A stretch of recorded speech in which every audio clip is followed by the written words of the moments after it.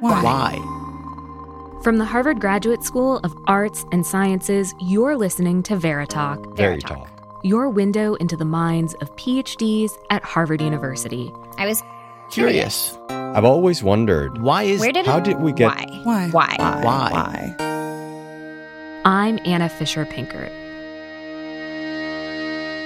For the next few episodes, we're going to be talking about food, what we eat, and why we eat it. This week is both Passover and Easter, and a lot of us are going to be dusting off recipes that we use once a year, making foods that are either special or ceremonial in some way. My family is Jewish. We're originally from Poland and Lithuania, and even though my family has been in America for 4 generations, I still feel like I'm a part of the Eastern European Jewish diaspora. And food is a really big way that I connect to my Jewish identity. So I wanted to understand more about the connection between food, culture, and the movement of people around the globe. So I asked Nikita Obigadu. I study contemporary literatures of diaspora and migration. So essentially what this means is I'm fascinated by the stories that people tell about movement, about moving and why they've moved and how they've moved. And I'm interested in the forms that these stories take and what they can tell us about, changing identities and the range of human emotion and the world that we're living in today. Nikita is a PhD candidate in Romance languages and literatures at Harvard.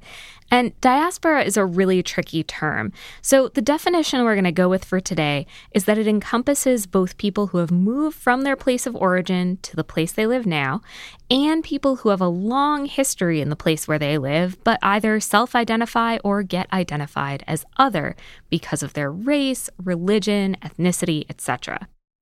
About 5 years ago, Nikita came to the U.S. for the first time and had an experience that got her thinking about the connection between diaspora and food.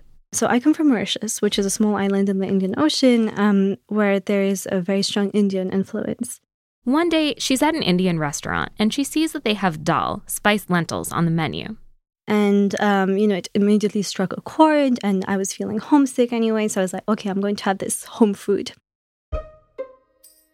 And I go and I sit down and I realize it's completely different from what I know. It has so much more cream. It's so much more, the spices are different. It's really, really good. It's just not what I associate with dal. I think everyone has a version of this experience.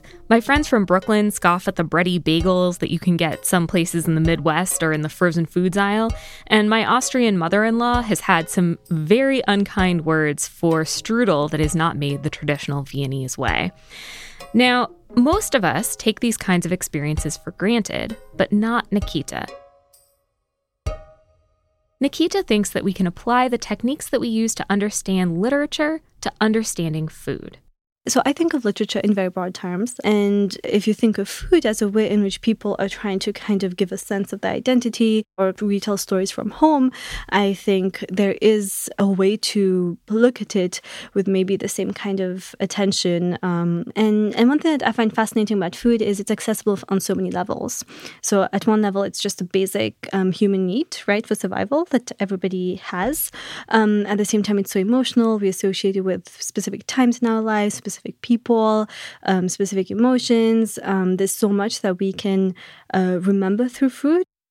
Nikita's dissertation isn't about food, but here at Harvard, GSAS graduate students can teach classes during winter break on topics that are kind of off the beaten path. And that's how she decided to blend her love of food and her love of literature into a class she designed called Translate the Menu, Please, which is all about cuisine and diaspora. One idea that kept coming up in class was authenticity. Yeah, what does it mean to say I'm looking for authentic Indian food, or this place is very authentic, or this place is very ethnic? I think when we use the word authenticity, we're kind of passing a judgment on what is real or not. And you can already start seeing how problematic such a judgment would be, right? Who gets to pick what is authentic or not? When we use the word authentic, often what we're saying is, does this match the expectations that I had? So often it says more about you and about the expectations or the preconceived ideas that you have, and whether a cuisine matches that or not becomes a determining factor of whether or not it's authentic. Okay, these are some big, weighty concepts. So I wanted to take Nikita out of the studio and visit a place where a lot of us have our first encounters with new kinds of cuisine. I think I want to start in the frozen prepared section. The frozen foods aisle of a major grocery store chain. What do we have here? We have Thai yellow curry sauce, just on top of vegetable fried rice, Japanese stir-fried rice, chimichurri rice, kung pao tempura cauliflower. I feel like we've been through like 3 to 5 different cultures in like one case. There's like that seafood paella, so we've got Spain. Mm-hmm. It's like, oh, this is Peruvian style chimichurri rice. Oh, yeah. So we've got Spain, Peru, and Japan all next to each other. What does that say to you about like looking at a frozen food case that is purporting to represent a whole bunch of different cultures simultaneously? Well, I think there is something beautiful about it, right? The idea that you can literally just go to the Trader Joe's next door and find such a wide variety of food. I think there is something also positive about the fact that this is recognized as being from these different places, right? But I also think that there is a tendency in general for us as people to think in binary terms of us and the other. And when we think of the other, we don't necessarily think of the differences between cultures, or in this case, it would almost seem like we are in the other section. But foods don't always stay other. Some immigrant foods become staples of a host country's diet, like Italian food in America. In Great Britain, the food that embodies that leap from other to ours is chicken tikka masala. In 2001, Robin Cook, then the Foreign Secretary of the UK, gave an address to the Social Market Foundation in London. It's literally not called his chicken tikka masala speech. He began with the words, "Tonight, I want to celebrate Britishness." And he went on to talk about Britain as being composed of an ever-changing array of multicultural influences. His go-to example of multiculturalism in Britain? Chicken tikka masala. I asked Nikita to read a little section of that speech out loud. So he says, "It is a perfect illustration of the way Britain absorbs and adapts external influences. Chicken tikka is an Indian dish. The masala sauce was added to satisfy the desire of British people to have their meat served in gravy." Nikita doesn't think that Robin Cook was wrong to bring up chicken tikka masala as this multicultural food, but she thinks we need to read between the lines. So in the sentence, Britain is the subject and the verb is absorbs and adapts, right? So Britain is absorbing and adapting, right? And I think in recent years, it's becoming increasingly common, and I think it's increasingly important to, yes, take that into account, but also look at the other side of the coin, at how immigrants, have agency in what they're choosing to present and what they're choosing to change and what, they're just not choosing to bring to the table. So if you look at Chinese restaurants, for example, there was a need to make Chinese food palatable in a certain way to an American public. And a lot of the dishes that we today think of as Chinese are in fact very Chinese American. They were created here to cater to the tastes that people had over here. What Nikita is saying is that immigrants themselves are often the ones who swap out ingredients or make changes that make a food seem inauthentic. Culture is always changing. Culture is always evolving. There is something unrealistic in expecting, food to just stay the way it is. And in class, we looked at a variety of different materials that had different takes on that. So one of the cookbooks we looked at, for example, it was an Indian cookbook, right? It was written by an Indian American, and he had all these, Indian recipes. He had some fusion recipes. And at the back of the book, he had a little section which said, well, don't be scared about the ingredients. All of these ingredients are available at your grocery store. You don't have to go to some, obscure Indian store to find them. And he talks also about how his own mother had to, for example, substitute a bunch of ingredients in order to keep making those dishes.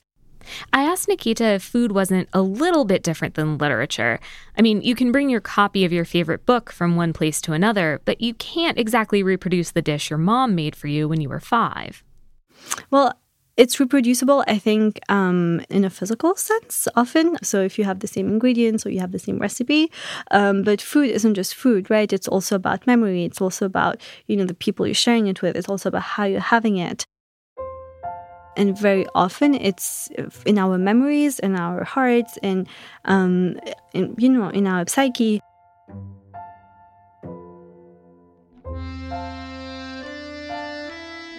Sometimes seeing what Nikita calls a home food become popular or trendy can turn from cultural appreciation to cultural appropriation, or at least make things feel pretty awkward for immigrants and their kids.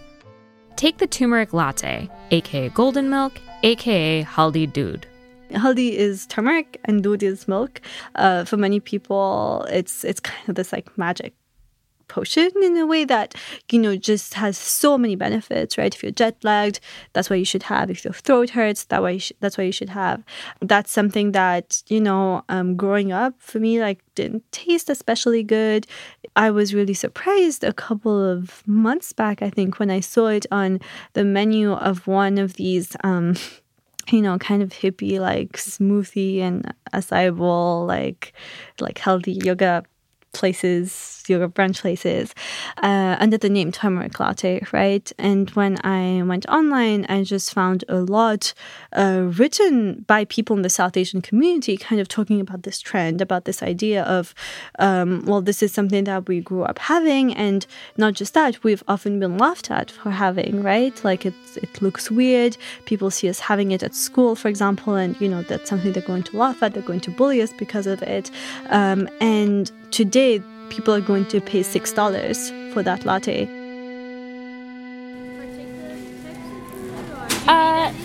Well, actually, is there a tikka masala anywhere? A what? Chicken tikka masala anywhere? Chicken tikka masala. Let me ask. Oh, don't worry about it. We'll find it. It's No. okay. No. Don't worry about it. Oops. Okay, so now we're in Masala Central. So what do we have here? Oh, we have lamb vindaloo with the subtitle lamb in spicy curry sauce with basmati rice. So we can see how there is a kind of translation going on already, right? So for people who already know what vindaloo is, that's it. That's all they have to read. But for everybody else, there is this kind of, little 2-sentence explanation of what it is, which I think already gives an idea of the, wide public that such packaged food would be targeting. I also think it's interesting that the chicken, in light of what we were saying before about the chicken tikka masala being a British dish and being a fusion, that too has authentic Indian recipe stamped on the front. Yeah. Today, I think it's safe to say that the people who eat chicken tikka masala and the people who enjoy it, even the people who cook it at home, are, live in many different places and come from many different places. There's the fact that chicken tikka masala has its origins in India, going to make it be called Indian, authentic Indian, forevermore, or is there something that's going to happen that's akin with spaghetti and meatballs in the US? So show me what you wanted to show me over here. We're in front of this package that says Trader Joe's Indian Fare Madras lentils. And what's interesting is that Madras is a region in South India. Would you ever see someone in Madras calling something Madras lentils? Well, no.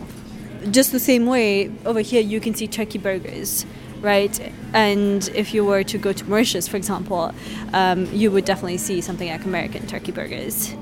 So I asked Nikita if this abundance of translated or maybe even mistranslated food was a good thing or a bad thing.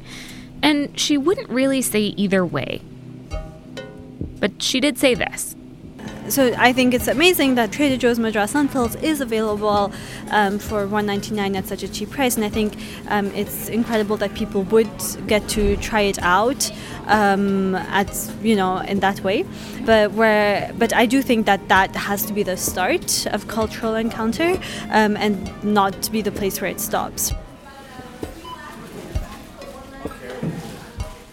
Nikita left me alone in Trader Joe's. Oh, yeah, I'm in line. Yeah, sorry. I ended up buying myself a banh mi-inspired bowl for lunch, and it didn't taste anything like a banh mi. But then again, who am I to say what a banh mi is supposed to taste like?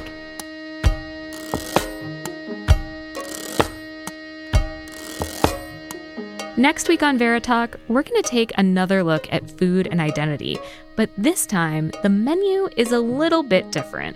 Within the sort of vegan movement, the terms that are preferred are cell-based meat or clean meat. Some people call it cultured meat. Next week, Veritalk goes vegan.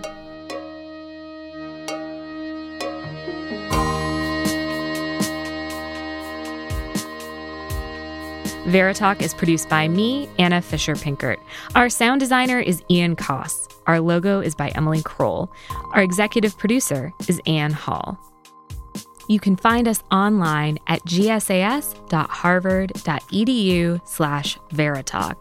You can also send us an email with your feedback, veritalk@fas.harvard.edu. If you just can't wait for more Veritalk, go back through our archives. There are stories about mermaids and monsters and immigration and disaffected teens. And if you like what you hear, rate and review us wherever you're listening right now. It really makes a difference.